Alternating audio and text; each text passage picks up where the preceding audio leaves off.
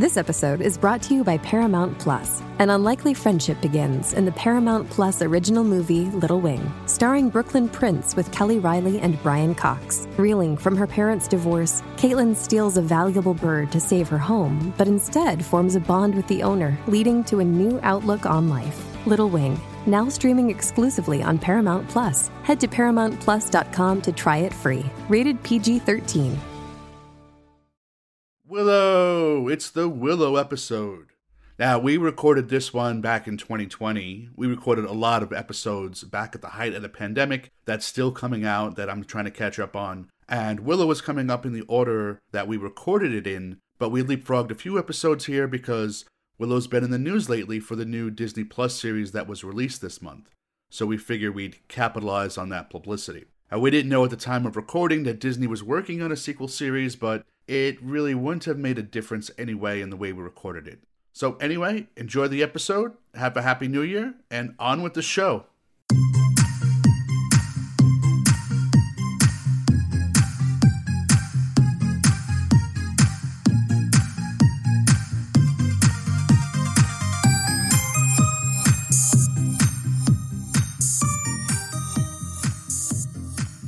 Hello, everybody, and welcome to Just a Cheese, Please. I'm Adam. I'm here with Tara J. How you doing, Tara? I'm doing great. How are you? I'm doing pretty good. Pretty good. Yeah. So we watched an interesting movie this week, I think. You'll agree. We definitely did. And you know, what's funny is that I remember that this movie existed and I remember that what it was sort of about, but I never actually saw it. Mm-hmm. And that was proven to me when I was watching it. Yeah, I had assumed you had seen this, but then I got to thinking that maybe you hadn't. So what we're talking about is Willow, 1988, directed by Ron Howard, written and produced by George Lucas, and starring Warwick Davis, and what's his name? Val Kilmer. Val Kilmer. Yeah, that's right. So this was a movie that I saw in the theater, as well as several times on cable. Which it makes a lot of sense because I remember the ending so much more than the beginning. And I think that happens a lot when you watch movies on cable because you never catch it from the beginning. You know, when you're a kid, you like turn it on halfway through. So I've seen the second half probably 10 times as much as I've seen the first half.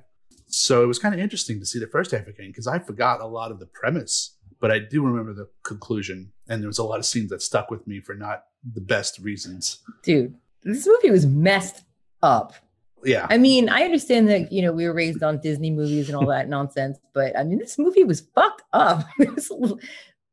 Anyway, we'll get into it, but I cannot believe how disturbing this movie actually was.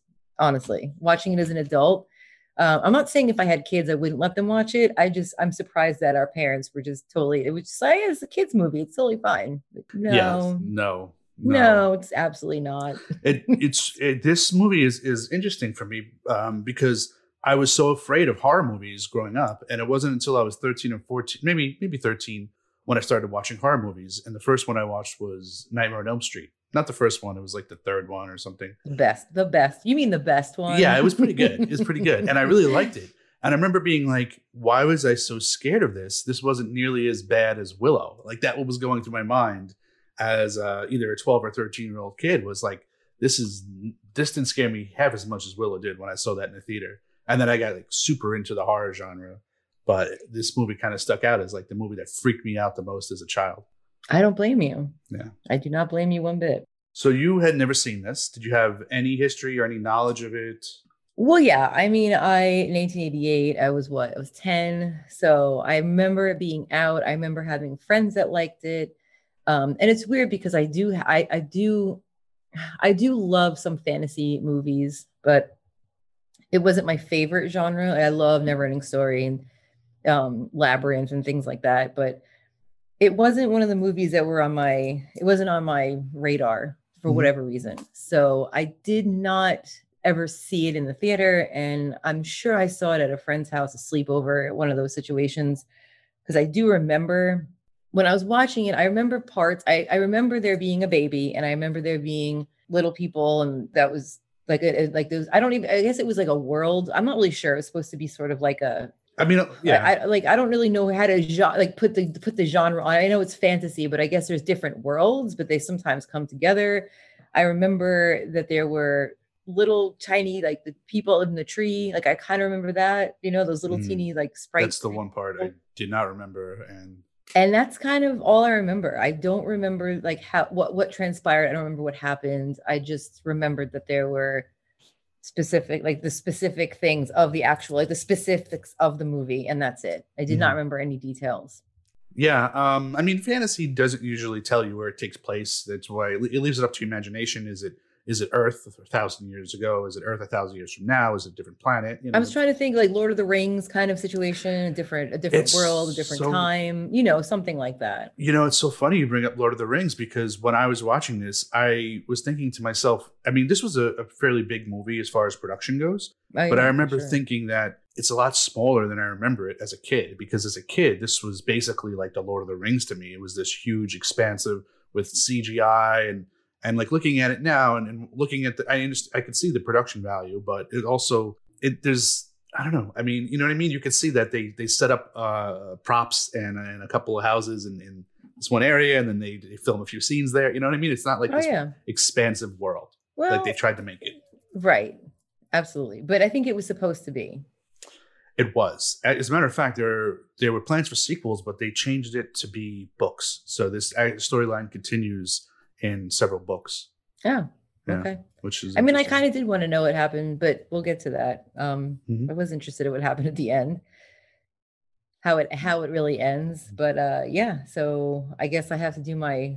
Let's go through the plot. Let's see if you can make sense. So basically, my plot when I was watching this movie, I was writing down my notes and stuff. I said, "Oh, wicked queen, no likey baby." So it's like my first line. I didn't really realize, and then I was like, "Oh, okay." So wicked queen, no likey baby for a reason. Okay. So this entire movie is literally about trying to kill a baby. I mean, you don't get more like fucked up than that. I mean, this is a children's movie about trying to kill a baby. It's a baby, yeah. Unbelievable that this is, I don't know. I couldn't believe when it was really all said and done. I'm like, that's the plot. You really want to know the plot? That's it. Mm-hmm. So evil woman tries to kill a baby. She's the queen. I kept calling her, I could not remember her name. So I kept calling her like Queen. Oh God, I wrote it down. I can't remember. Queen Bulgaria or something. I don't know, something with a B. I think it's Babmortia, or something like that. Yeah, I couldn't remember what it was. I wrote down something. But so apparently there's a baby with a tattoo, which looks very similar to the picture of a lot of outside temples. I don't know if you noticed that. That picture looks very similar. And it's yes, very much so. Mm-hmm. Which I thought was kind of cool. That was the first thing I thought. I was like, oh, okay, that's pretty neat. But they want to kill the baby, which is not cool at all. So this baby is stolen. Basically, this woman gives birth to this baby that's very special. She's a princess. She's basically the one that's going to overthrow this queen. They don't want to just kill the baby. They want to take her soul out and sacrifice send it to the yes. Never Realm, so her soul will never come back to Earth or whatever fantasy. Because evil Queen Lady is going to die if this baby is allowed to grow up. She'll take over, right? Is that the whole thing? Yeah. So an old lady like kind of takes the baby, runs off, and this woman runs forever. I don't know where she's running. It's snowing, then it's summertime. This woman runs for the baby's the baby now grows 3. hair. Yeah, the baby's like 3 years old. It's like it's in high school, and this lady's still trekking through, and she gets eaten by these rabid possum crazy dogs. I don't even know what those are. Devil dogs they're called. And the baby is set adrift on a piece of grass, a piece of sod, which not happening, is found by Willow. Mm-hmm. And they're like, oh, and now I have to, the Znikis, what do they call the regular sized humans? Dakinis? Dakinis. Yeah. It's a Dakini baby. Because the Dakinis are just is that you know what I mean? I know this whole they're situation average never size, going to an average size human being, whatever. Yeah. Not right. Does not look like Willow and his family. They're whatever. And he says they decide they have to bring this baby back. Okay, so Willow lives in a village called Nelwins? Nelwins? I forget what the race is called, but they're little people. Right. Yeah, okay. Yes. Yeah. And then they find this baby and they say, we have to go bring this baby back to the Dakinis. They decide he's going to do it. And he has some people. Obviously, things happen along the way. He meets Val Kilmer, who's, I guess, a thief and kind of a swashbuckling, badass kind of guy. Ends up being, as an unlikely relationship builds between the two of them. And they, I don't know, they do a lot of stuff. And they finally get that there's a battle between, oh man, what's her name? Rain. What was her name? Damn it. I really should have prepared for this more. Rizal. Yes, yeah. Rizal. So she's an animal, and then they keep trying. I mean, I'm kind of getting away from like the plot. Anyway, it doesn't. I should just shut up now because this is all going to have to be edited out. Lots of stuff happens. They finally get the baby back to, right? No, what do they even do with the baby? I don't remember now. You don't remember where the baby ends up? The baby ends up with Val Kilmer and the evil queen's daughter. Mm-hmm. Sorsha. And they fall in love, and then that's it. Happily ever after. Then he goes home, and yay, that's it, basically. Yeah, I mean, there's a lot of stuff. There's a lot of fighting. There's a lot of battles. It's a lot of battles. There is a lot of action. Just like it's just a really long battle scene. This movie, I feel like. Mm-hmm. Yeah, pretty much the second half is a lot of fighting. Yeah. So yeah, there's an opening text that says something about there's a prophecy that there's going to be a baby born that's going to overthrow the queen. So the queen is going, and I thought the text said that the queen's going and killing all the female babies, but it doesn't seem to be the case. She's looking for a specific baby that's got a symbol on her arm. Right. She's not just slaughtering all the female babies, right? Because that would be kind of dumb. No, she's looking for that specific baby, and then there was the one that they found, that lady who got eaten by those dogs. Right. Yeah. She was like a handmaid. She saw the thing on the kid's arm, and she ran away and took it because they're going to kill her. Mm-hmm. Then she puts it adrift, and the thing with the water almost reminded me of the story of Moses. They put Moses on the river basket, and it floated down, and it was picked up by the Pharaoh, the Pharaoh's wife. Yeah. I think George Lucas, he's constantly borrowing from other stories and mythological and biblical things. So to me it makes a lot of sense that there's a lot of story elements in this that parallel other stories. Yes. No, it definitely did. I mean, that was very reminiscent of that story of Moses and baby. And yeah, for sure. But Willow's first reaction is, let's push it back into the river and pretend we never saw it.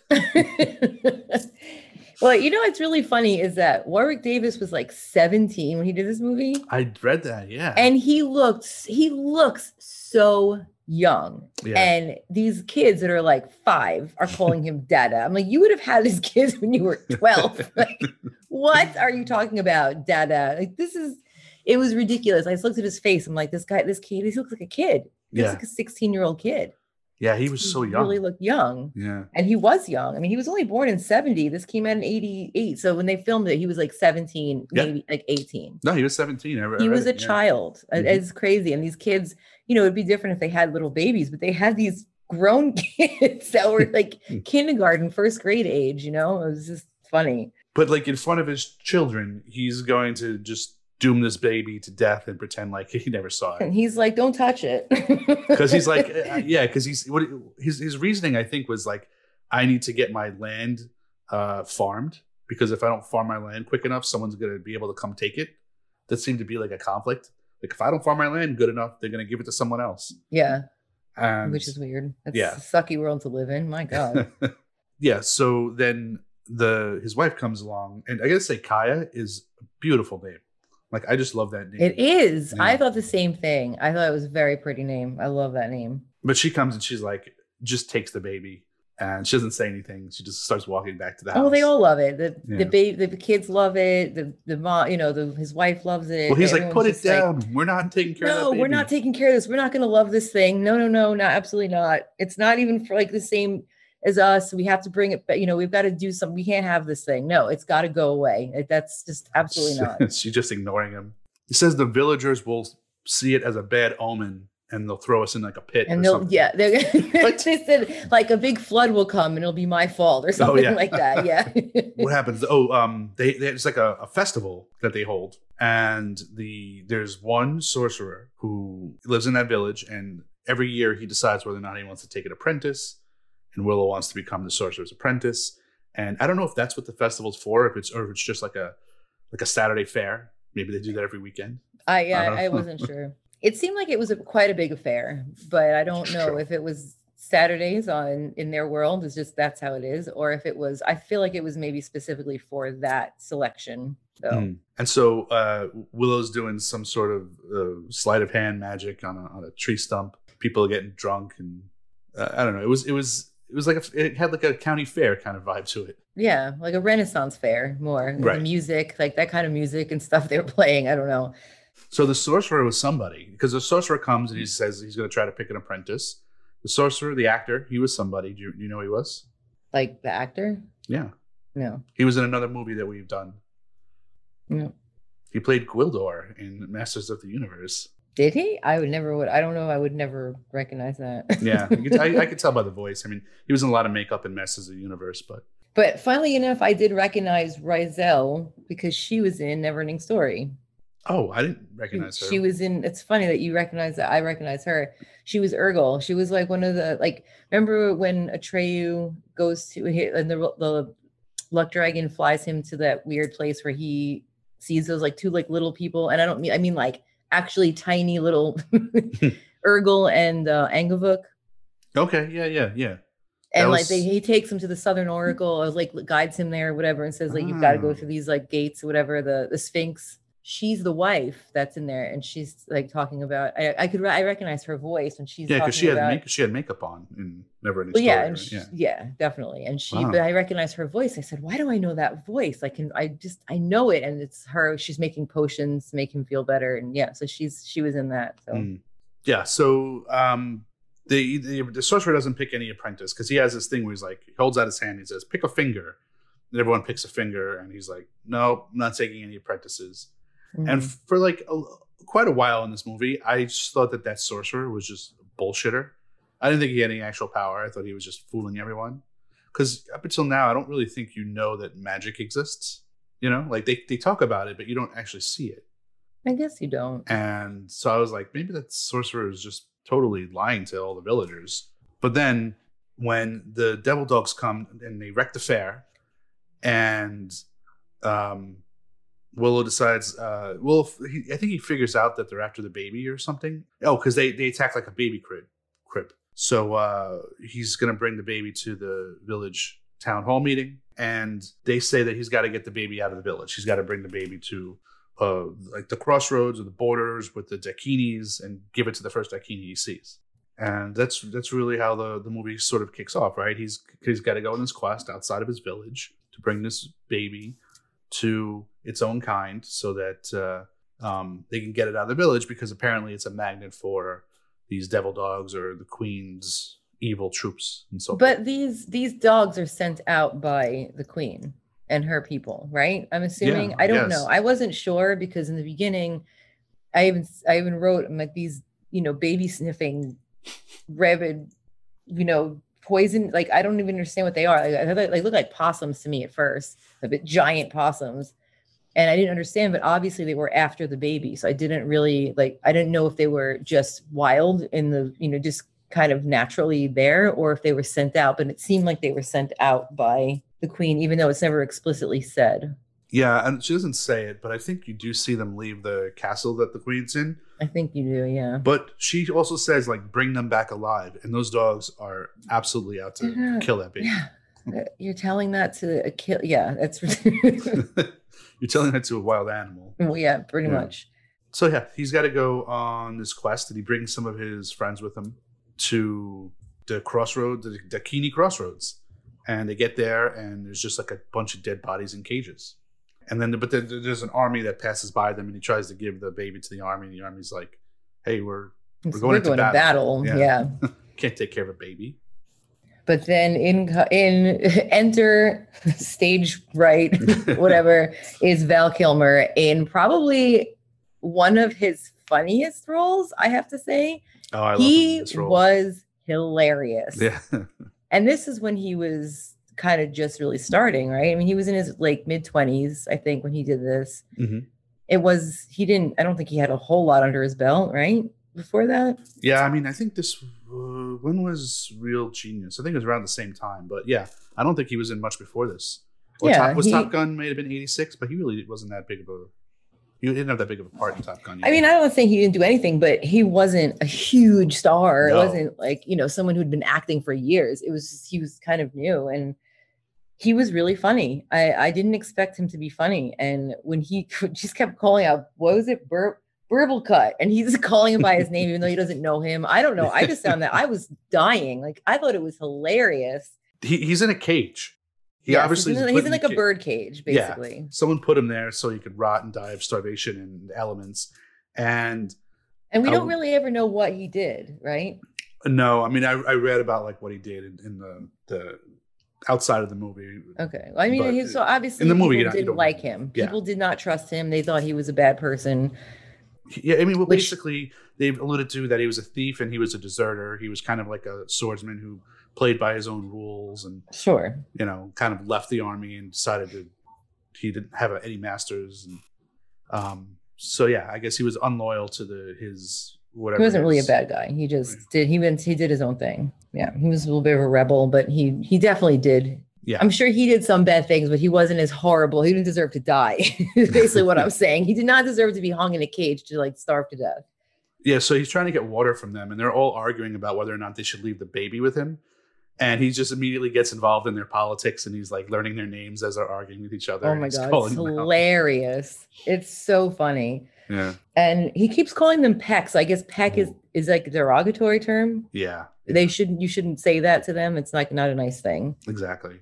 Because I didn't really understand what it meant. And I'm assuming it means like small, like peck. Yeah, I mean, they obviously, I guess they would say it with disgust, and the Nelwins would get pretty upset. So. And they would say like he would say like my name is Willow. So he kept calling him that. But he's trying to convince him to let him out of a cage and give him water. But meanwhile, he's calling him names. So I didn't really understand. I'm like, you might want to chill out on that because you're not really getting any points right now. But he was all over the place. He tried being nice. He tried being mean. Like he was just trying everything to get them to give him some water. But then, yeah, they dump him out. They cut the cage open, and he rolls out, and he's got so much energy in this movie, which I think is great. He does. He definitely does. And he says he's going to take care of the baby, and you don't really know if you can trust him or not. And Willow's the same. He's like, I don't know, but supposed to give it to the first Dakini I see, and he says he's going to take care of it, so I guess I'll give him the baby. And then he takes the baby, and the baby turns very obviously into a doll as he's swinging it around. And it's like you can even see there's a very split-second screen where you can see the face, and it's definitely a doll. Oh, okay. Yeah. Like you can just tell, like it's like if you could freeze it at that exact moment, you'd be like, oh yeah. But he's like swinging it around and like, yay, woo, baby, yay. And then of course loses the baby within 10 minutes. Yeah. And you don't really ever find out whether it was his fault. It almost seems like it wasn't, that it was stolen from him. Well, they said that he was peeing or something. Oh, yeah. They were like, we took him from you in this fever dream acid trip scene where they're walking back and there is this bird with I don't even know what's going on, to be honest with you. It is seriously like, it was kind of like I was on drugs for 2 seconds. I'm like, I don't understand what's happening. And it's just like, I got a baby, screaming. Like, what the fuck is going on right now? And you think it's the bird talking, weird. Right? You think it's the bird saying, I stole a baby, I stole a baby. Yeah, I said it's like a bad trip fever dream. I stole the baby, screaming, I stole the baby. And it's just, and because at that point, you don't really even know about these little teeny tiny sprites or whatever I don't even know what they're called. But they're called brownies. Brownies? Little sprites, brownies, whatever. They are God, I hated super weird. And I did not remember them being like, I remember a scene seeing them at one point, from when I was younger, but I did not remember them being as kind of creepy as they were. I don't know. Not later, because then you have the 2 idiots that are with them the whole time, which they're kind of being a little bit funny, but that whole scene, that whole thing where they fall into the hole and then they're like there's this lady who's telling him that, you need to do, like, this is your mission. I don't know. It was just very strange. Yeah, so they steal the baby from we should talk about Val Kilmer's name, Mad Mortigan. Well, Mad Mortigan, yeah. So when I was young, I thought it was Mad Mortigan, like Crazy Tony. Yeah, because he was pretty crazy. That's what I thought up until I saw it written. Right, same thing. I was even now watching it, I was like, oh, his name is just Mad Mortigan. That's like his given name, and I did not know that. I thought it was Mad Mortigan, like Crazy Phil. Right? Yeah. No, I agree. I thought it was Mad. Like his last name is Mortigan, and he's crazy, so they called him Mad Mortigan. Because he is kind of frantic, right? I mean, he is kind of crazy. Yeah, for sure. So yeah, okay. So anyway, they stole the baby. The brownies stole the baby from Mad Mortigan, and they capture Willow and Migosh, his buddy, and they tie them up like Gulliver's Travel. That's exactly what I thought too. I was thinking the same thing. I'm like, these people are tied up and they have these really little teeny tiny, like kind of sprite people around him. It's so funny. I thought the same thing. I'm like, this reminds me of Gulliver's Travels. And then there's some sort of spirit lady comes and talks to them and says, this baby is special. It's going to overthrow the queen. Its name is Alana, something. Oh, Enora? gosh. Alora. The full name, first and last name. Alora Dannon. Alora Dan. Something. I thought it was Dan. I thought they kept saying Dannon, but to be honest, the sound on my TV wasn't great, and I really hate. Sorry, it's like this little side note. I hate turning it up all the way because then the dialogue is normal, and then all the action scenes are so unbelievably loud. It's like being in a movie theater. Mm-hmm. And I just can't, I cannot stand that. So I was trying to keep it at a normal level. So some of the dialogue, I'll be honest, I didn't hear. There's some dialogue where I'm just like, I don't know what they're saying. I'm going to try to read lips and I'm just going to try to be really quiet and listen because I didn't feel like kept getting up. And as you know, I don't have a remote control for my television. So no, but it's true. It's like when I just didn't want to keep like turning it up and down. I'm like, this is ridiculous. Why can't anybody ever make a fucking movie where you can have action, but why does it have to be 15 times louder than the dialogue? Why is the dialogue like whispers? So that was kind of the situation I was in. So when they said Alora, and it sounded like they were saying Dannon, I don't know what they were saying. Yeah, I feel the same way though. It's very common in movies where the dynamic range is so high and the louds are too loud and the quiets are too quiet. And you're constantly having to play with the volume. Why it's like, I want to be able to hear thing? People, hello out there. You have technology to do everything. Why is this still a fucking thing? There's no reason for that. It's because today's movies or today's moviegoers, they want to overwhelm you with sensory overload. So they want the action to be super loud. And they don't care about the dialogue because stories are important. I could actually do away with the action sequences and just care about the story and the people talking. But that's just not the way it is today. But why do you need the explosions to be super loud? I already know they're going to be loud. It's an explosion. It's going to be loud. I get that. I don't know. But I want to hear what the people are saying when they're like hiding and, when they're sitting there trying to hide from the bad guy or something. I want to hear that dialogue. I don't want to have to be sitting at my television. And it's not because I'm deaf. It's because this shit sucks. And it does. It really is horrible. Yeah. And it happens in movie theaters too sometimes. Like I'll be in a movie theater and it's the same thing. And it's ridiculous. Yeah, movie theaters, they just turn the volume on everything up. And it's exactly. There's no discerning volume. I want there to be volume for certain things. Lower on the explosions, higher on the dialogue. Not that hard to do, right? You think? I don't know. No.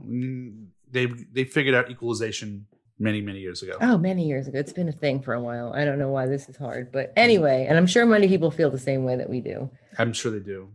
So this spirit lady comes down and says that the baby, who apparently is aware of what's going on, has chosen Willow to be her protector. Right.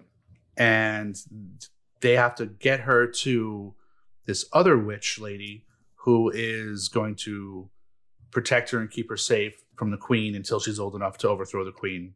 I think that's what happens. And she gives Willow a wand and says, here's a wand. Give this to the witch lady when you find her, the good witch. And I'm also sending 2 of my little brownie guys to escort you for whatever reason. It's not like they can do much, but apparently they go with Willow to drop this baby off with this good witch, Roselle. Mm-hmm. Right? I mean, that's pretty much the gist of that scene. Yeah. But I hated these brownies. I forgot all about them. And they were kind of funny. One of them looked like Chainsaw from summer school. oh, Like a lot. I had to look it up to see if it was him or not, because it really looked like him. He had the eyebrows and just the face. Like, he just really looked like him. I'm like, is that the same guy? It was not. well, the other one is Kevin Pollak. That's who I thought it was. I thought Kevin Pollak, I guess when he was younger, looked like the guy that played Chainsaw. I don't know. He looked just like him in the movie. Like, what? That would be funny if he was in this movie. And I like Kevin Pollak, but I did not like him in this movie at all. I think the brownies were put in there for comic effect. And that's one of those things where it's like, who is this movie for? Because, I don't know, maybe you thought it was funny, but that seemed like it was there for kids.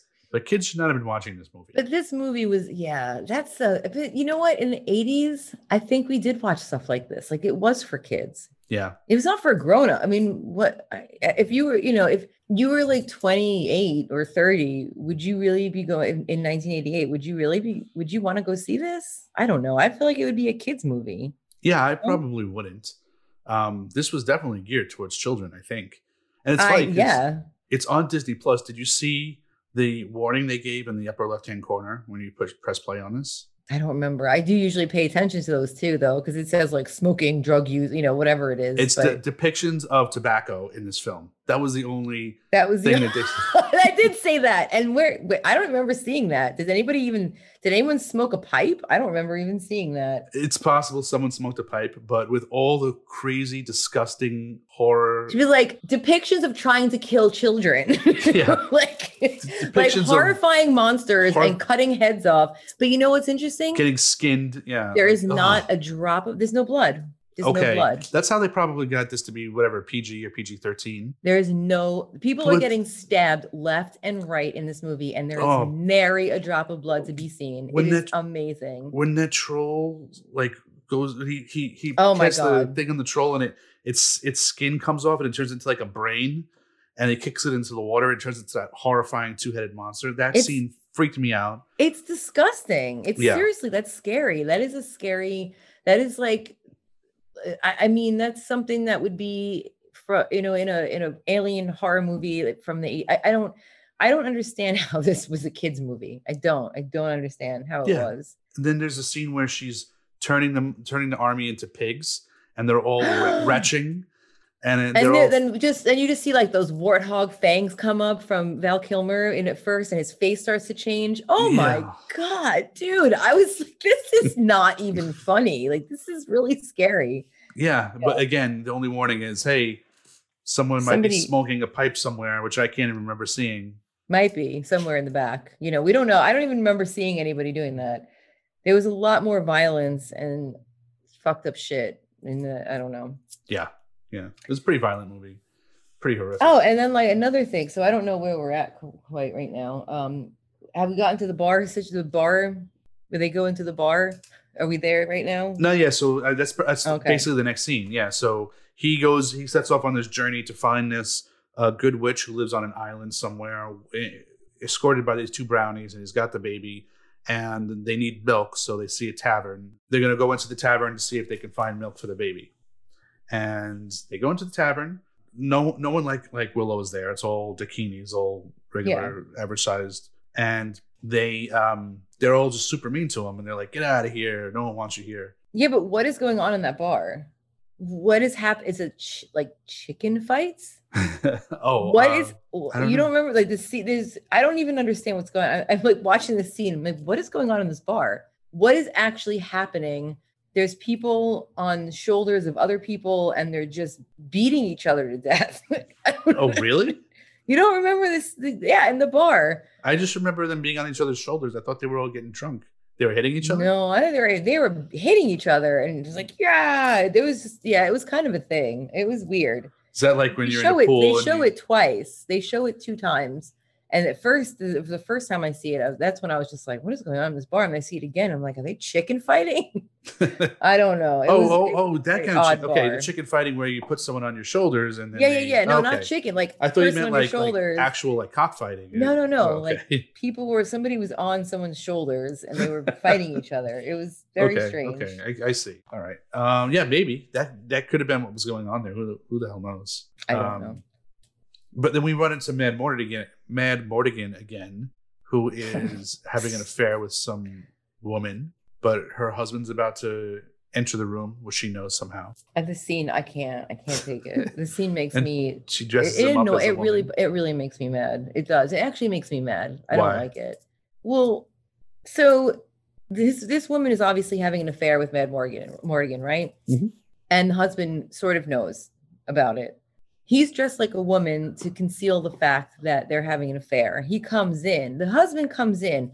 Where is he? I'll kill him. Mm-hmm. This is my cousin, or whatever she says, Hilda. And he's like, oh, Hilda. And he starts fucking molesting her and grabbing her boobs, his whatever. So you're mad that your wife, I'm sorry to make this like a feminist thing, but this really pisses me off. I know you're mad that your wife is probably having an affair and you want to you're going to kill him. She is terrible. That's the worst thing ever. But you're allowed to literally molest her cousin. If you don't know it's a man, but you think it's a woman, and you're allowed to do that, and that's totally fine. In front of her. Oh my God. And he says to her, he says, you want to breathe? I'm sorry, but this is like, I know it was the 80s and I'm like usually totally okay with it, but that scene just really, I don't know, it just really pissed me off. Mm-hmm. Yeah, it was just so blatant and so obvious and so awful. It's like right in front of her. You're like, you're cheating. Oh, I'm gonna try to fuck your cousin. Mm-hmm. What? Sorry. Yeah, if you didn't bring it up, I was going to. I just wanted to hear you out. It was very strange that was in that movie. I know, again, for kids to see. Mm-hmm. So then the Queen's troops, led by her daughter, Sorsha, come into the tavern looking for the baby. And I don't remember how they start harassing. Why do they start harassing? Oh, because I think he's holding the baby. He was holding the baby. He was holding the baby. And she says, because she at first thinks it's a woman also. Which is, it's so ridiculous. Doesn't look like a woman. She's asking him questions. I don't remember exactly what she's saying, but then she realizes that it's not a woman. He pushes her, and she's like, too strong to be a woman. Is that what happens? Does he push? He pushes her. Okay. And so, he exposes that it's a man. It's Mad Mortigan, and then the husband who was hitting on her gets freaked out because it's not a woman. Well, now, is he mad because it's the guy that his wife's banging, or is he mad because he just hit on a guy? That's what I want to know. That's a good question. That's my question of the night. That's a great question. I don't know that.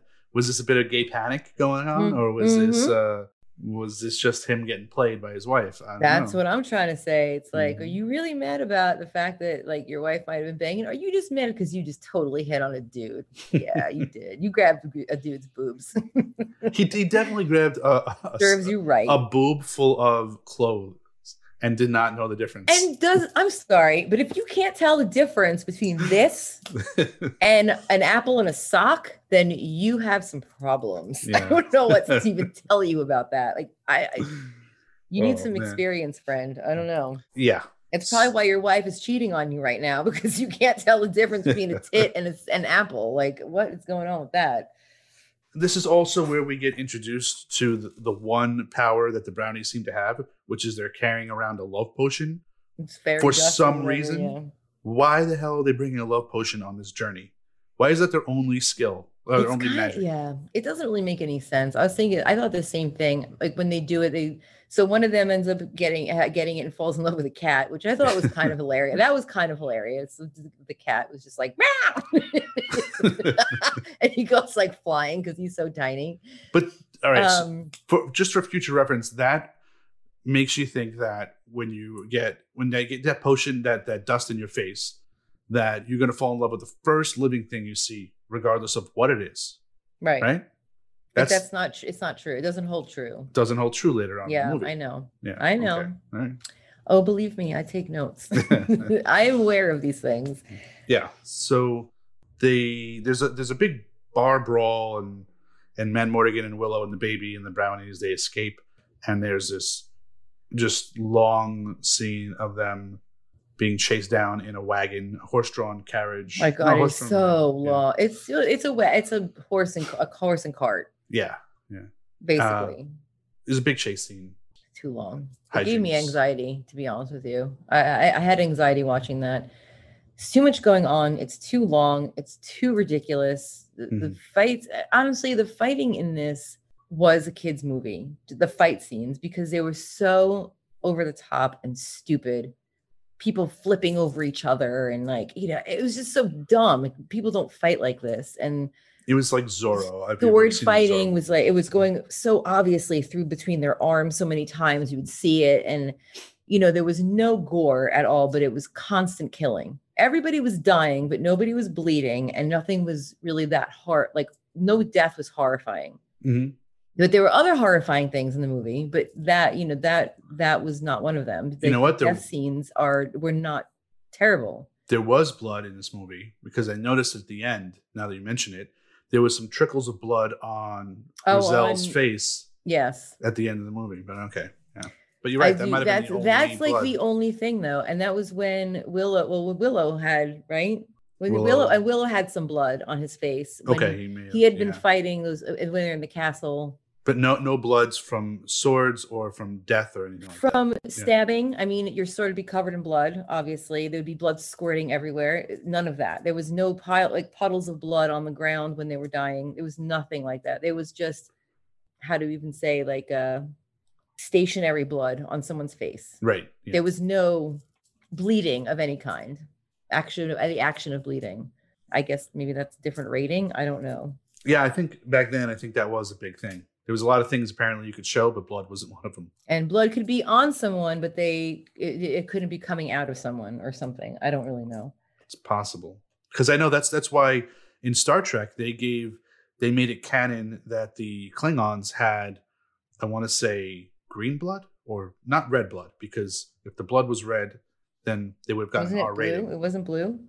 Was the Klingon blood blue? I feel like I should know that, but I don't. But anyway, it wasn't. You absolutely should know that, actually, Adam. I'm a little ashamed right now of I don't even like Star Wars, but I know you know everything about Star Trek. Sorry, Star Trek. Sorry, I know I just said Star Wars. Well, I caught myself. I think because there's some inconsistency in canon, but in the 6th movie, I want to say Undiscovered Country, when they slaughter a bunch of Klingons, they made sure that the blood was not red, right? Because that would have caused them to have an R rating, and they didn't want it. So that definitely is consideration for the MPAA. At least it was back then. Back then, yeah. Yeah.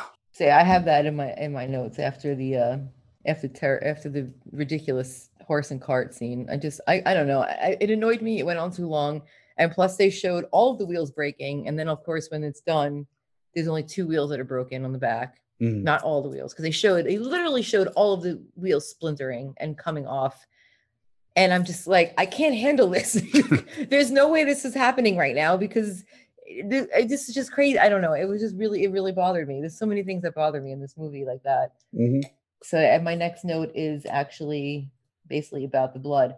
But I also do have a note that said there needs to be a Willow sled ride at Disney World. Oh. Because that looked like the most fun thing I've ever seen. When he says get on the shield, I thought. So there was a shield, this huge thing. I think it was a shield, yeah. And he says get on the shield, and they go sliding down. Oh my God, that looked like there should be a ride that's modeled after this. I know this movie is super old, and maybe there was. I don't even know. There could have been. That did look like fun. And then Man Morgan falls off and he rolls down the hill and starts picking up snow and turns into a big snowball. And that's one of the scenes I remember the clearest for some reason was Man Morgan turning into a snowball and hitting the house. But it wasn't like I remember that being funny. I remember that being like, I thought he was dead when that happened. When he slid into that house, I was like, oh no, he's dead. No. But it was played for laughs, you know?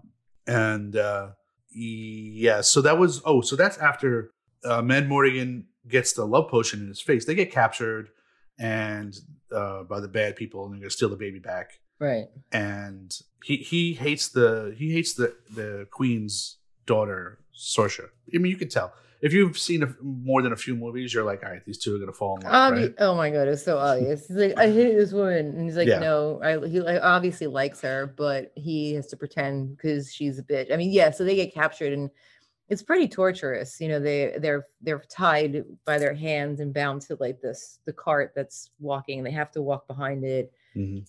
And eventually he picks up Willow and helps him, and he's, you know, kind of he's really showing his human side and started to become like a really sweet person at this point. You know, obviously he cares about Willow and this whole journey he's on. Yeah, and they put him in a cage, and they put him in a cage with this rat who, it turns out, they get to that island, and it turns out that Roselle was turned into was it a rat? I don't know what it was. It was like a bush baby or a lemur or something. Okay. It was some kind of weird exotic animal. I don't think it was a lemur. I want to say it was like a bush baby. Honestly, that's what it looked like. Okay, yeah, I'm not sure, but so the good witch is a animal, and Will has to turn it into like a person again with the wand, but he doesn't know how to do magic, and he keeps screwing it up. So they sprinkle by mistake, the brownies hit Man Morgan, Val Kilmer's character, with the dust of broken hearts or whatever, the love potion. And he's supposed to, I thought he was going to fall in love with Willow or the brownies. That's what I thought too, but it's like it waits. So you're right. I mean, that was, you know, one of the parts where he sees her and he's like, oh, but it was so many, he had seen so many people before that. Exactly. Yeah. He sneaks into the queen's, Sorsha's, the queen's daughter's, while she's sleeping in her tent to steal the baby. But then he sees her and he falls in love, and he starts reciting this poetry that, to me, reminded me of the poetry from Supergirl. And I don't know. Oh God. Oh my God. Yes. Yeah. I don't know if this is on Val Kilmer or not, or if it's supposed to be like bad, but he did not do a good job of pretending like he was in love. That's so funny. That's true. It's like the dumb, like, you know, the construction worker guy. That's like, and I think your eyes are so beautiful, and I want to give you roses. Yeah, and they're using like Shakespearean sentence structures, but not actually reciting anything from Shakespeare. It just, I don't know. I like I said, I don't know if it was supposed to be bad, but yeah, that scene was super cringe. It was, but I mean, I kind of want to say it was on purpose, because I think his acting throughout was so good that it was supposed to almost maybe be sarcastic or stupid and ridiculous, because he was on he had fairy dust in his eyes, so he was not thinking clearly. You know, I would like to think that. But have you seen Val Kilmer pull off romantic in any movie? Yeah, The Doors. The Doors. Okay. Absolutely. Okay. Yeah. Well, maybe that's just like dirty sexy. I don't know. But yeah, I mean, he definitely has he has a lot of charm in that movie for sure. Okay. All right. Because I'm thinking Batman. And Batman, the romantic dialogue was almost as bad. So I'm like, maybe Val Kilmer just can't do romantic movies. Maybe he can't. I just like to think he is better than that, because his performance in this movie was quite good. Yeah. So anyway, they get chased to that village. He finally gets a sword in this scene. He's been asking for a sword for the entire movie. He needs a sword. And that's when that famous line from Willow, where he finally gets a sword and he takes down the first few people with the sword. And Willow goes, "You are great," which is like the most famous line from this movie. Oh, I didn't know that. Is that famous? Yeah. I had no idea. And it's weird. It's not that big a deal, but that's what everyone remembers from this movie is, "You are great." I didn't remember that. But I have to say, I want to know why that. So he sees this. Is this where we are with the helmet, where he finds the they're in this abandoned place? Well, so they almost. So we go down the snow hill with the shield, and he ends up running into that army we saw earlier when they find him in the cage, and Man Morgan knows one of the soldiers, like the lead soldier there.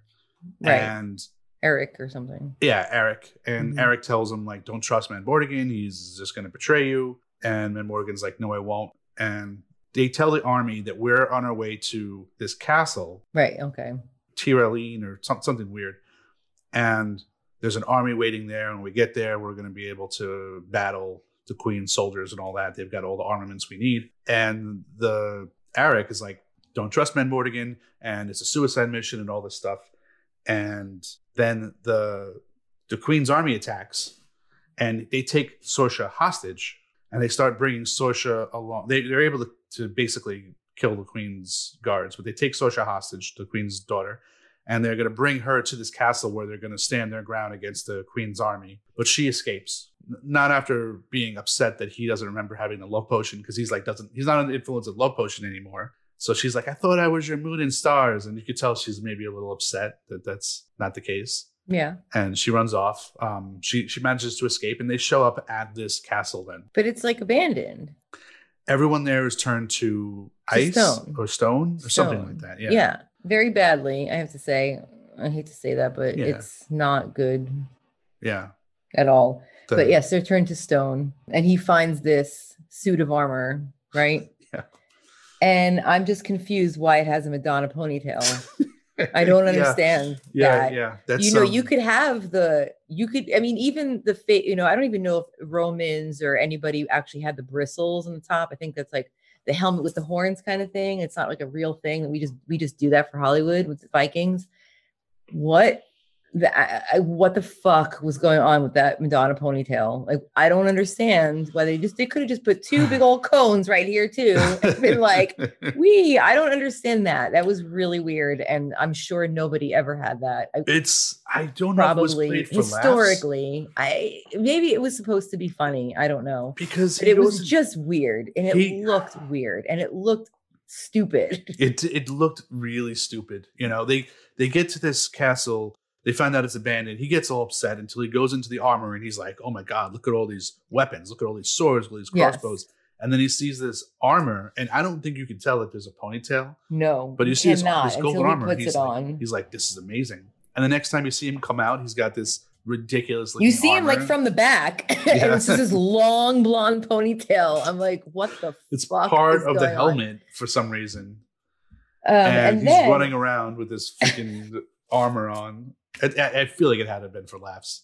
So now there was some slapstick action in this scene. As horrifying as it was, some of the action was. That's why this movie was so confusing. Yeah. And I kind of want to go back to this when we finish, like when we're done talking about the movie. I do want to talk about how confusing this movie was, because it really did confuse me as far as genre or what it was supposed to be or who it was for. It was very, very weird. But I just thought this part was also really hilarious to me. I don't know if it was supposed to be. So this is also, again, like, I don't know if it's supposed to be funny or if it was just like really legit. Like, people were like, this is a good idea when they wrote it. They're in a kind of a walled off. I don't even want to call it. It's like a fort-ish kind of, because it doesn't have a top. It's just kind of walled off, and it has a big wood door. Yeah, it's the castle gates. They're in the courtyard of the castle. Yeah. And they put wood over it, right? They start putting wood over it to keep because the army is coming. Mm-hmm. But it's wood. So instead of like using weapons or whatever to break it down, they proceed to chop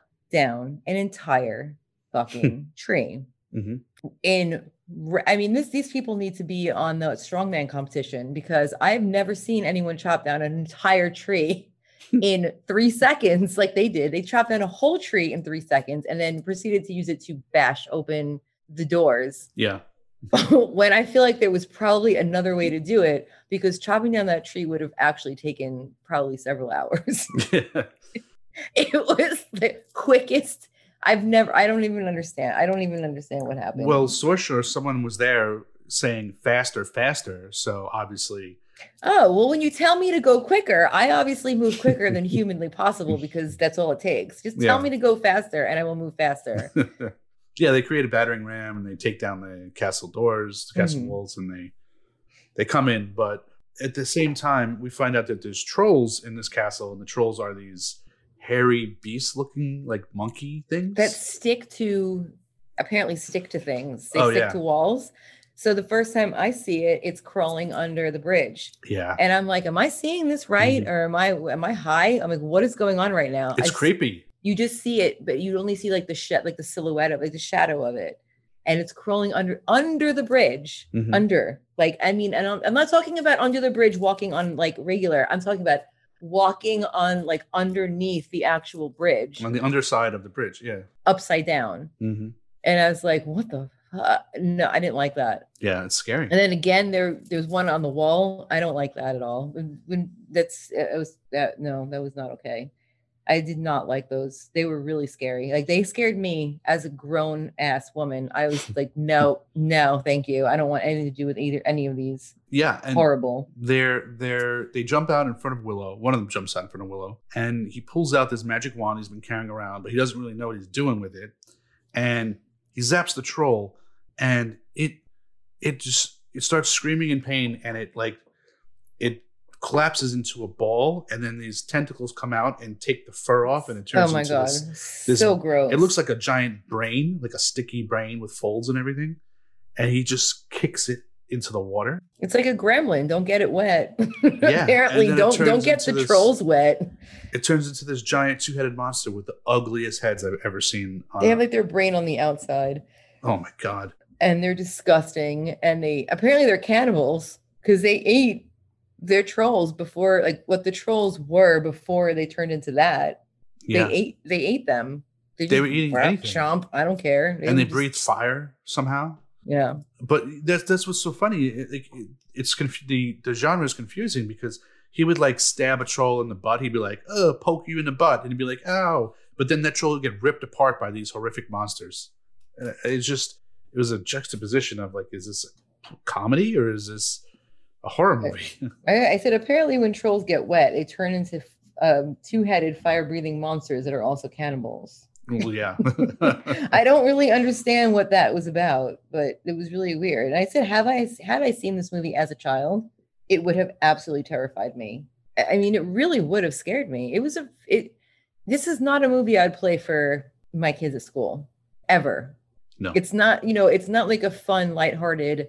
Let's look at some people doing some fun things and jolly and blah blah blah. There's a baby. Hey, there's a baby. Oh, it sounds so innocent. There's a baby. Oh my God. No, and no. Yeah, I agree. And this scene sticks out in my mind. This scene and the pig scene are the two scenes that I remember being terrified of as a child. But Morgan winds up jumping on the backs of these creatures. Well, first of all, there's this funny scene where he thinks he's scaring all the troops, but it's really the two-headed dragon scaring him. Yeah. And when he turns around, he sees them. Then he runs out, and he's like, "Ooh!" He does make a funny face. Like his face is actually kind of funny. I have to say, his reaction is quite comical. But he runs into like the enemy troops, and he's standing there with the enemies, just marveling at this two-headed monster. And then he realizes, oh shit, I'm with all the enemies, and they're like, "Get him!" And he has to like run away. But he jumps on their heads and he stabs them with a sword. And while this is happening, Saoirse is standing in the middle of the courtyard. She's like, "Oh," doing nothing but staring. Admiration, whatever that word is. She's staring at Mad Morgan and falling in love with him. Amorously. She is looking at him amorously, thinking how sexy he is right now, and he's stabbing this bad monster in the head. And look how brave he is. Yeah, with his ponytail. And so, she ends up kissing him in the middle of the courtyard, and now she's good. She's a good person. Just because of how hot and bothered she got watching Mad Morgan stab this dragon. Like, your mother is literally the evil queen of the universe, of the wherever world they're in. I can't figure out if it's different worlds, different realms, different whatever. I don't know if it's one world. I don't really understand exactly where we're at. Mm-hmm. But she is the evil queen of some world. Yes. Of the Dakinis, or maybe, I don't know, but she definitely is. And it's just kind of funny that she would just betray her whole family. I mean, her mother is quite a bitch, but just because she's like, "Oh, this guy's sexy." So my mom's the bitch, and like doesn't even care that she died. I don't whatever. And it's funny because the queen earlier on says something like, "I'm not worried about my daughter betraying me. I'm more worried about you betraying me than my daughter." But it turns out the daughter is the one who betrays her, which is foreshadowing. Hello. That's film writing 101 or big story writing 101. So this whole time, Willow's been trying to turn Rizal back into her human form, and he keeps failing and turning into different animals. Goats. She's a goat at this point, I think, right? She's like, she's a crow, and she's a goat. And he does a couple at like one time. So it's like boom, boom, boom. Yeah. It's like a turtle and like, all kinds of different. Yeah. They go to after this castle scene. They decide to the baby gets stolen. Actually, the baby is getting prepared in his tiny straitjacket. Actually, at this moment, yeah, it's for like this ritual. It's really like a tiny little straitjacket. It's really creepy. And yeah, I think this is where you find out the queen is magic, because I didn't think I knew the queen was magic until this point. But apparently she's like a super powerful witch. Super powerful. Yeah. And they're like, all right, well, we're going to go storm her castle and take the baby back. So they go and they set up camp right outside the castle, which to me doesn't seem super smart. You know, like they I don't know. They go to the castle and they set up camp to go to sleep like 100 yards away from the queen's castle, where they could just come in the middle of the night and slaughter them all. Yeah. But they don't have to, because she just looks out at them and she just says, "You're all pigs," and then turns them all into pigs. This was another scene that freaked me out as a kid. Just horrifying. It was pretty scary, except when they were actually all pigs, and I was like, "Oh, piggies running around, that's cute." Yeah. But then when they were turning into the pigs, that was equivalent to Jeff Goldblum turning into the Fly. I mean, really, It was really gross and scary. And The Fly is not a children's movie. No, it's a horror movie. And I don't understand why this wouldn't be categorized more of like horror fantasy than children's fantasy. I think it should be, for sure. It definitely, and I saw a lot of weird ass movies when I was a kid, and this one stuck out to me. So it's there's a lot of times when you get older and you're like, oh, this movie's not so bad. But like as a kid, I remember this movie affected me pretty badly. No, I mean, watching it and just even what the whole thing is about. I mean, it's just really crazy that this is a kid's movie. I don't know, maybe honestly, like as messed up as my childhood was, maybe my mom didn't want me to watch this movie because she was like, this movie is not for children. I don't know. That could be the case. I have no idea. I just know that I never saw it in the theater. It was never a movie that was on in my house ever. Yeah. So they turn into pigs, and then Willow is able to protect himself with a spell, because the goat lady, the goat witch, basically tells him like, put this protective spell on us, and then we'll be safe. They're safe from turning into pigs, and he's able to finally transform her into a real person. And then she takes the wand and she's able to turn all the pigs back into soldiers. Yes, she takes the swiggly stick and she's able to like, finally, we have some real battle of the sorceresses going on here, and it's very exciting and I love it.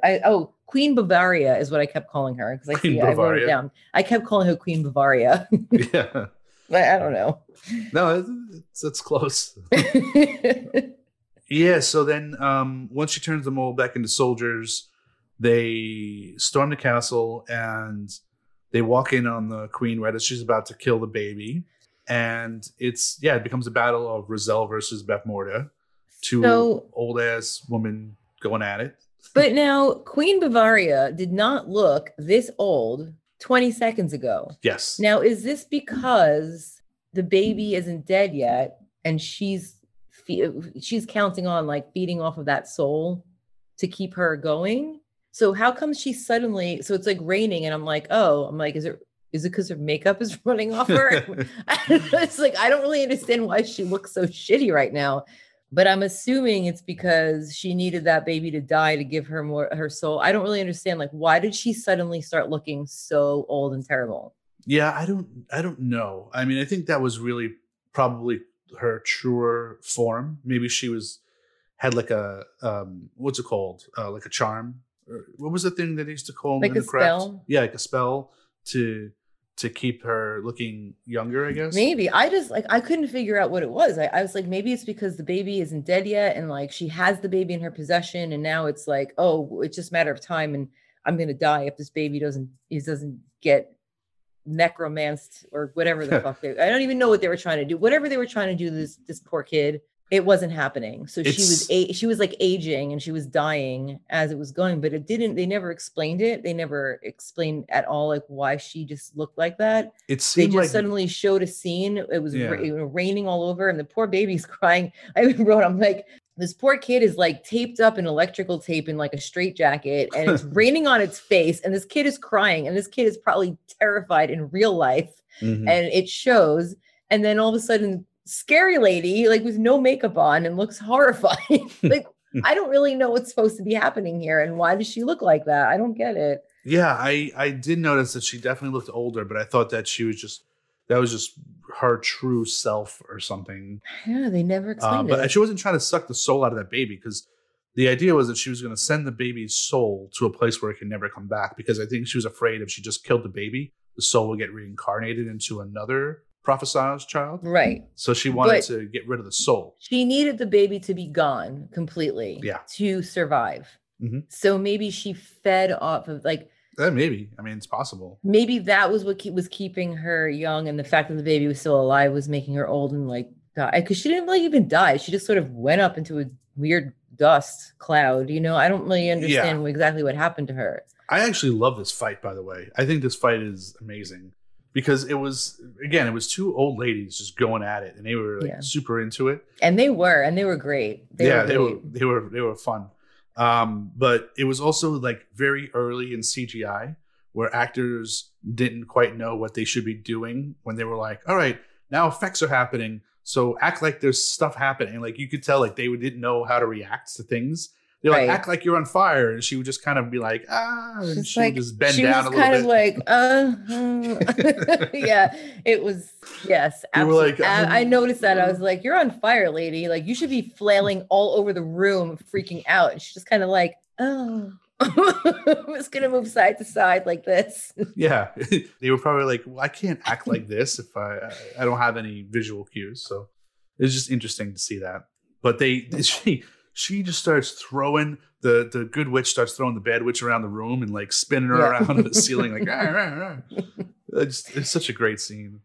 No, I do love it. And I have to say I do have a question for the end, because this is actually my very last note. Okay. So I'll just say this and then you can, whatever you've got. If it was a trick and the baby really wasn't gone or dead or whatever, then why did the witch, the evil queen, actually die? Because if it was really truly about the baby, then whatever spiritual or weird thing that was going on with that situation, it would have been known. You can't trick a thing that's supposed to happen into happening because you just say it's not happening. You know what I'm saying? Yeah. The baby wasn't dead. The baby was fine. Okay, so but if this really was about the baby, then she'd have been like, no, and then went up into her dust cloud or whatever she did. Well, let me set it up. So these two witches are fighting each other, and the evil witch, all the magic that goes back and forth, the evil witch winds up beating the good witch by just choking her out. Just literally puts her hands around her neck and just chokes her. And then she's like, all right, now I'm going to get back to doing the ritual. And Willow's like, no, I have the baby. You can't have it. And he throws one of those acorns that turns things into stone. Yeah, I love this scene where she grabs it and she's like, you can see she's scared because it's starting to turn her to stone, but she like gets control of it and then turns it back. And I thought that was such a great scene and great acting by her. It was a good scene, yeah. And he's like, I am also a sorcerer, because the whole movie is telling everybody he's a sorcerer and everyone's just laughing at him. Yeah, he doesn't shut up about it, I know. He just says it too many times. And he's like, I'm going to send this baby where you can never touch her, where evil can never touch her. And she's like, there's no such place. And he goes, blah, blah, blah, blah, blah. And he like wraps her in a blanket, and then the blanket, it's gone. Yeah. Yep. And she's like, no, how could the baby be gone? And she knocks over this liquid that's on the altar. Right. It's like blood, looks like kind of bloody. And then she gets zapped by lightning. And what I can imagine is that was the ritual that was going to befall the baby, where they were going to cover the baby in something. And then she was going to somehow draw the lightning in and hit her. And that was going to zap her to a different realm. Makes more sense then. Okay. Cause I was like, I remember I saw the blood and the lightning, and I just figured it was for effect. Mm-hmm. But that makes more sense if that was going to be the ritual that she was going to do with the baby to send it into the netherworld so it could never do anything, then that she disappeared. Because I was like, if it was just simply the fact that the baby was alive, that wouldn't make any sense, because I don't know how to put it, but the spirit world and the spirit realm would have known that the baby is actually still alive, so that she wouldn't have just died or gone off because somebody told her that the baby was gone. You know what I mean? But exactly. But she did get defeated not by the baby. So by the baby, herself. so the prophecy kind of didn't come true, right? It's like the prophecy was that the baby was going to defeat her, but the baby didn't defeat her. Willow did. Willow did. Well, and she did. She defeated herself. She defeated herself. Sort of did. Yeah. Congratulations, you played yourself. Yeah. you know that meme. Do do do do do do do do. Oh yeah. And then Willow's like, "Oh no, I just did my disappearing pig trick, which is my sleight of hand that I did at the fair earlier." And then the good witch wakes up and she's like, "You did it, Willow. You're great." And that's it. Then the baby gets raised by Sosha and Madmortigan, and Willow goes home, a hero. Yep. And he sees his little wifey and his little kids, and that's it. And it's very sweet. Yeah. Again, I really would love to talk to Ronnie Howard and find out where their intentions lied with this movie and who they really thought it was for. Is it something they would show to their own children? Do they feel like it was appropriate for children? I mean, kids' movies were creepy back in the day. I mean, I know in the 80s, we watched a lot of like Escape to Witch Mountain. We watched that in school. The movie was terrifying. Mm-hmm. I just kind of want to know, because it was humor that kids wouldn't get anyway. So it's like, was it a movie for kids that was also for adults? So like the parents could watch it too and be entertained? I'm not really sure. I mean, fantasy wasn't even that popular back then. I just don't think the parents would have been into it. That's what I'm saying. Like, you wouldn't have gone to see this like on a date, if we were older back then. If we were in our 20s back in the 80s, we wouldn't have gone to see this. We would be like, let's go watch fucking Freddy's Nightmare, or if we wanted to watch something scary.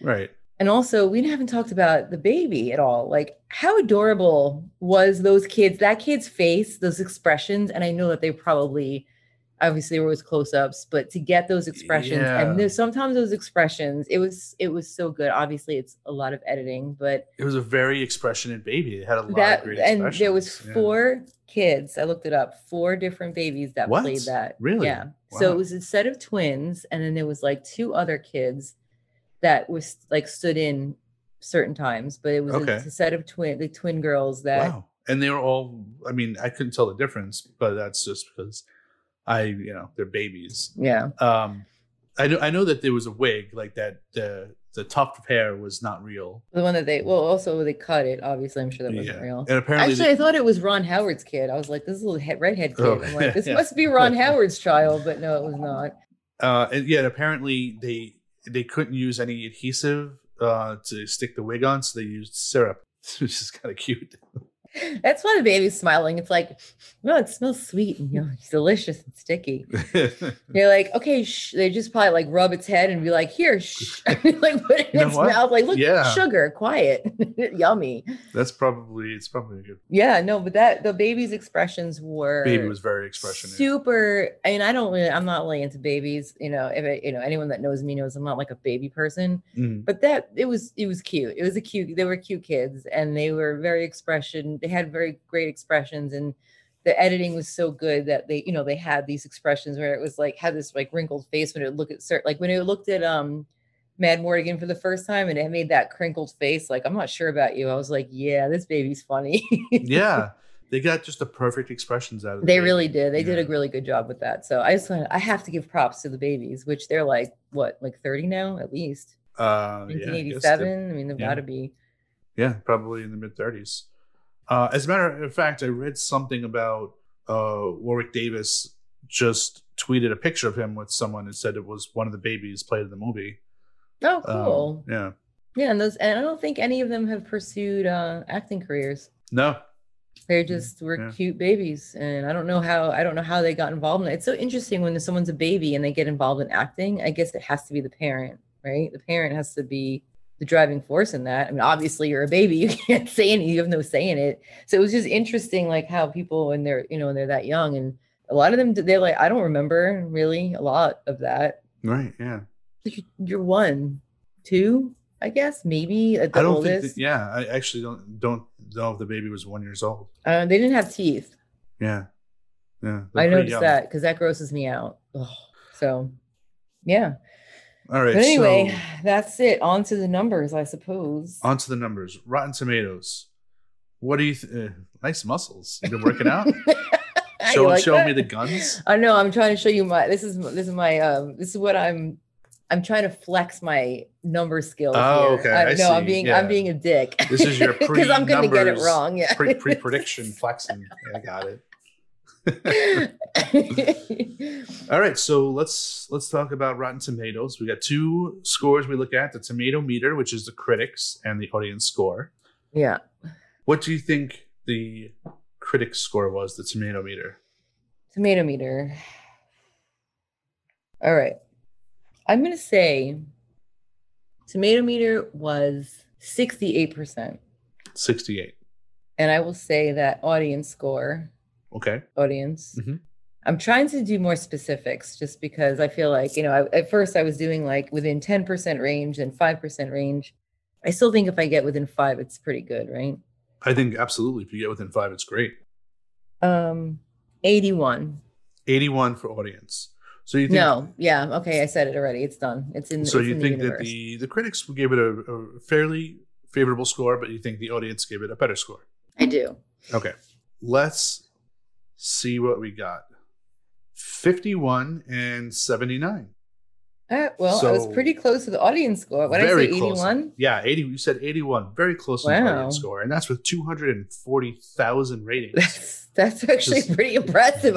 That's why I had to flex a little bit. I mean, tomato meter, I was off by, what did I say, 68? 68, yeah. Yeah. So you thought the critics liked it a little bit better than they did. Let's go down and see if we could find anything interesting. Gene Siskel, there isn't a single major character in the film who is engaging. Like, wow. That's a pretty fucking harsh thing to say, Gene, because I would say I agree with it. I don't really think that it was the most engaging movie, but I think Val Kilmer did a fantastic job. Yeah, I thought the characters were actually very engaging, especially Willow and Val Kilmer. Well, yeah, I mean, Warwick Davis did a great job too. He did. And I don't really know him from a lot. I know I'm supposed to know him from all these things, but I don't really know him as an actor. I thought he was great. Mm-hmm. I did, but I'm not familiar with a lot of his work. So, okay. If it evaporates from memory with the airness of a bubble bath, at least it leaves a friendly glow in the sense of a magical world lovingly evoked. Do these people even see this movie? I'm pretty sure you did not. There was like nothing loving anything. Friendly there was glow? Nothing friendly and magical and like what?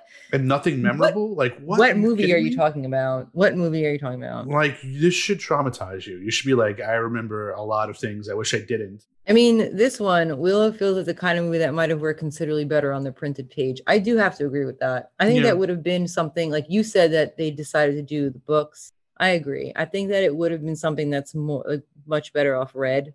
Yeah. But hey, you know what? I mean, we'll talk about our scores, but... It takes forever for the story to get started, and once it does, it holds few surprises. That's a really boring rating. Like, why would you even write that? Exactly. What's the point of writing a rating like that? Like, just don't say anything. You're not telling anybody anything. Like, it's a movie. Like, okay. Yeah, it's like it exists. Yeah.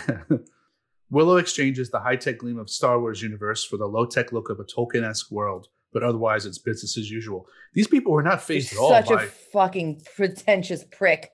Jesus, to say things like that. Oh, God. No one seems phased at all by the crazy shit that's going on in this movie. They're all like, it's business as usual. Few surprises. All right, well, we need to find... let's see if some audience... Yeah, I'm sure the audience is going to say something like, this is a fucked up movie.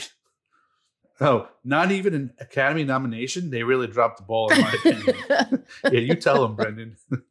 3 out of 5. But he's telling the whole plot, blah, blah, blah. It's lacking in the whimsicality of the actual fantasy world. Okay, that whole sentence actually doesn't make any sense. Yeah. I think this film is lacking in the whimsicality of the actual fantasy world. I'm sorry. What? Yeah, I don't really understand that sentence what he's makes trying to say. 0 sense, but okay. Maybe it's just due to nostalgia, but I Absolution love this movie. Absolution. It's the absolution of my soul to love this movie. Everyone thinks this is a very generic plot, but I feel like the movies back then were. I mean, there weren't that many fantasy films to begin with. So I don't think, see, that's really weird because I don't think it was a generic plot at all. Like, I understand like the biblical references and I get that it's fantasy, whatever, but I don't find it to be generic. Was there 12 other movies out at the time that I missed that were like this? You know what I mean? Like, were there? I maybe I missed them all because I'm not saying, I don't think that it was generic and I don't think that it was overdone. I don't think it wasn't a movie that I would be super into, but yeah, an evil queen that wants to stop a prophecy by killing a baby, and a elven character teams up with other races. That doesn't seem cliche to me at all. That's what I'm saying. Did I miss this time? Because maybe I was asleep for 6 years. I don't really know. I don't remember any other movie like this. And I'm not saying it was the most amazing thing, but honestly, watching as an adult, yes, did I think it was absolutely fucked up and not for children? Sure. But did I kind of enjoy it? Let me tell you the truth, Adam. Mm-hmm. I looked at the time, it said 2 hours, 6 minutes. And I said, fuck. Yeah, me too, actually. I was like, oh, God man. fucking damn it. This movie is too long. I'm like, I can't do it. Because I'm not even, I'm not into this type of that fantasy, Lord of the Rings, Game of Thrones, whatever the fuck kind of shit you want to say. Like, I'm not into that stuff. Mm-hmm. And that's like what I'm thinking it's going to be the whole time. So I was not happy. And then I started watching and I'm like, okay, I'm sort of into it. I don't know if I want to tell him that, but then I told you, I was like, yeah, I kind of liked it. yeah. I had this weird feeling you might, because of how gross it was. I love that you think that about me. That's amazing. Hey, listen, at least you know me, right? So this one's interesting because this person is, I don't even know. Listen to this. An action-packed and adventurous fairy tale combined with Howard's direction, Lucas and Dolman's script, the performance of the cast, Horner's score, Biddle's cinematography, the editing by Hanley, Hill, and Hiscott, Cameron's production design, Lane's costume design, action sequences and visual effects. Like, how does this guy intimately familiar with all the cast members? He's either all the production crew, I should say, part of the production crew at some point, or he's just really, really, really a big film nerd. Believe me, I went to film school. I know people like that. Okay, I know people like that. Like, that is a thing, and it's not. Yeah, he's either one of these people that he mentioned is sticking his name in here under like a fake account, or he just is a super nerd and really knows film, because that's crazy. It is weird, but there are people like that. I mean, he's praising the costume designer by name and the production designer. Like, that's crazy. Yeah, that is a strange thing, but it happens. Yeah, but I don't know. Nobody's mentioning the fact that it's traumatic and terrifying. I don't know. I'm sure if we really look through, I think you might be able to find it. But yeah, all right. Well, that's good for now. I mean, we could keep going, but I'm sure somebody. I mean, I would love to put up a review and say that. Like, why is no one talking about how terrifying this movie is? Yeah. All right. So, budget and box office time. I will give you the budget, and oh God, you will guess how much money you think it made. I'm not even getting a sense. I usually can get like a feeling. So this movie in 1988 cost... It cost a lot, I know. $35 million. $35 million. Which was an incredible amount of money. That's insane. But this was basically Lucas's sci-fi follow-up to Star Wars. And the studios just kind of tossed him money because he just put together like $1 billion trilogy. And he was like, I got another thing. It's another fantasy movie. People are going to love it. So they were like, all right, here's $35 million. It's so hard. 35 million, 1988. I mean, Star Wars is already a thing. Like, it was out. And it was marketed heavily. I'm going to say it did not. I don't know. This is really hard because it's hard because like, I don't know that I feel like this movie like really was this blockbuster. I know that we knew about it and it was a thing, but I kind of feel like it might have been a flop. All right. I'm going to go crazy right now. I'm going to say that it made, no, I can't even do that. I don't even know. I'm really, this is like the first time I've been like, I don't even know what to say about this movie. I don't know. It's a tough one. 35 million. There was really no genre like this other than and there Star Wars. Wasn't. And it's just like, I don't know. 80 million. I don't know. I'm just going to say 80 million. I have no idea. Yeah. All right. Well, let's take a look. according to Box Office Mojo, this made $57 million. Okay. So, look, you said it made more than it.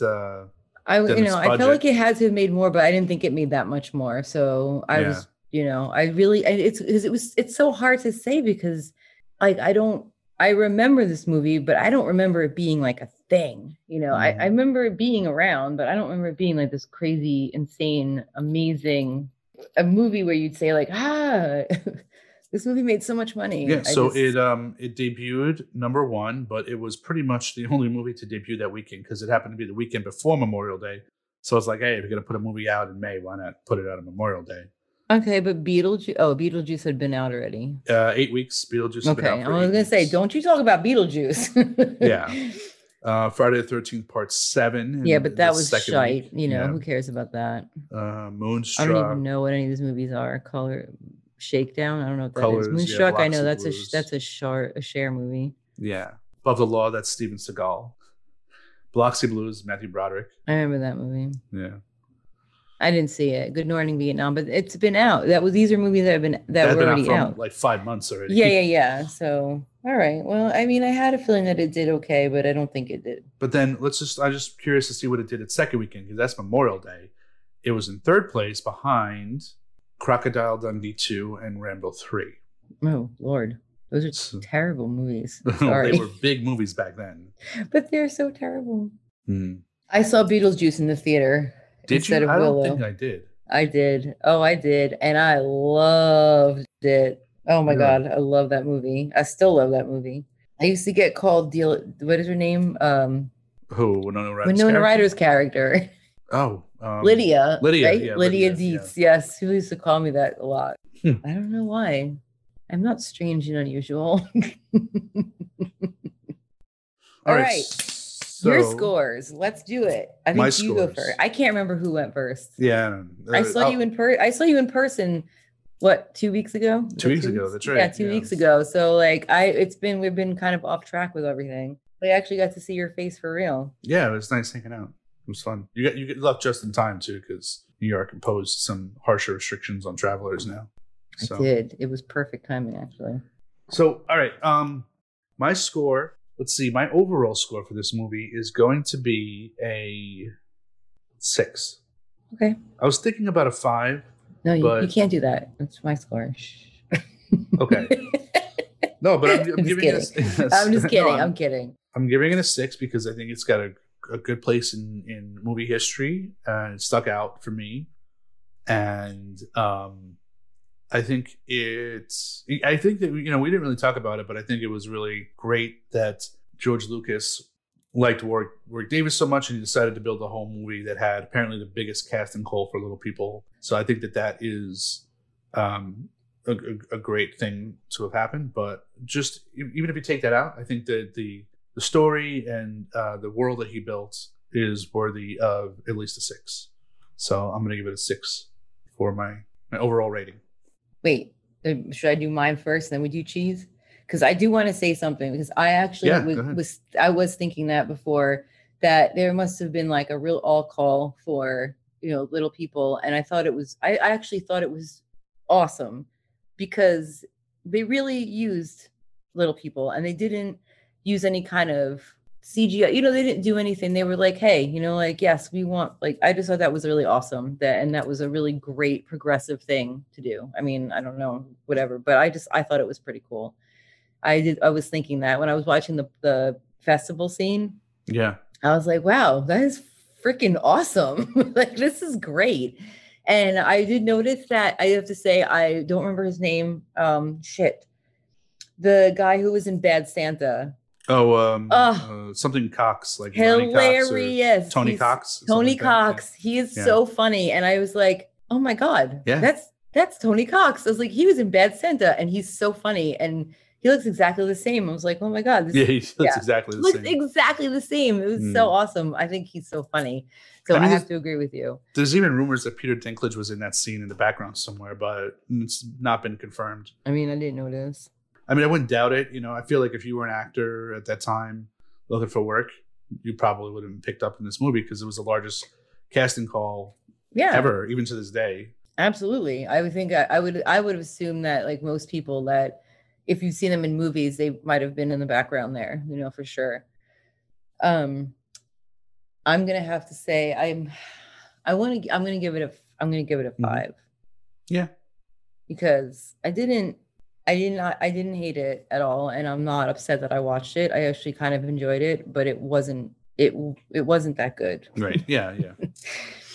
It really like there was so many issues I had with it, but I don't know. It's fine. It doesn't matter. I'm happy I saw it. I was actually way more into it when I saw that 2 hour thing. I was like, no, no, I don't want to watch this for 2 hours. And I actually was into it, and I did like watching it, but I don't want to really watch it Yeah. again. I don't need to. And I'm still confused about who it's for. So that's why it's getting a 5 because I don't understand who this movie was made for. Maybe it was made for everyone. We were like kids, adults, whatever, Yeah. everyone. I don't really understand. It's not the way you should make a movie, though. Not really. I agree, but that's why I'm like, I don't look at it. You get a 5 from my Yeah, I think rating that's fair. scale. I think that's fair. Okay, so then I will give you my cheese rating. We did have a back and forth on this where we actually switched movies this week because I was worried the first movie wouldn't be cheesy enough, and I picked this one because I thought it would. And then you said it early on in the viewing, you said it might not be. And I watched it and I felt the same, like, oh, really isn't that cheesy.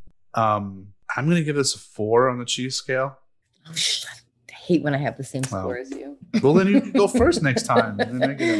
No, it's okay. But yeah, I think it's a 4. I think it's not cheesy because there's some scenes that are, but overall, it's just it was almost too unique to be cheesy. It didn't. There's no other, like, I understand that people from Rotten Tomatoes all think it's cliche and generic, but to me, it seems very unique. And if it's not playing any tropes or any cliches, then there's not really a whole lot of place to be cheesy. Then, Yeah, so I'm gonna have to agree with you. I'm gonna give it a 4 too.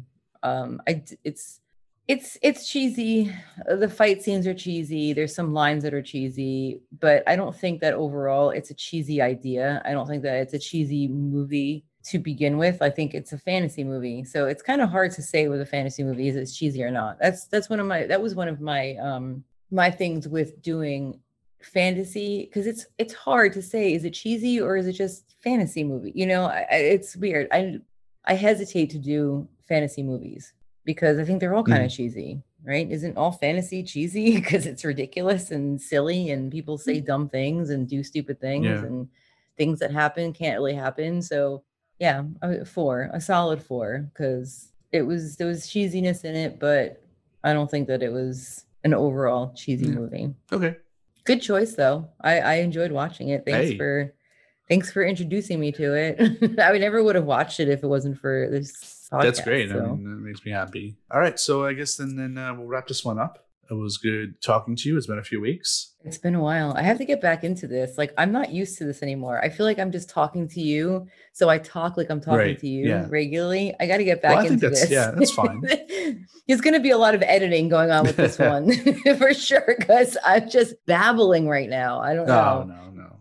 Sorry, guys. But that's what editing's for. That's why we don't do this live. Not now, at least. But maybe we will do a live episode soon. You don't know. Oh God, we had to get my heart. You just made my heart start pounding really hard. Don't even do that to me. Well, I don't know. We'll figure it out. Anyway, it was good hanging out and talking about Willow. It was. And we will catch everyone next time. All right. Stay fresh, cheese bags.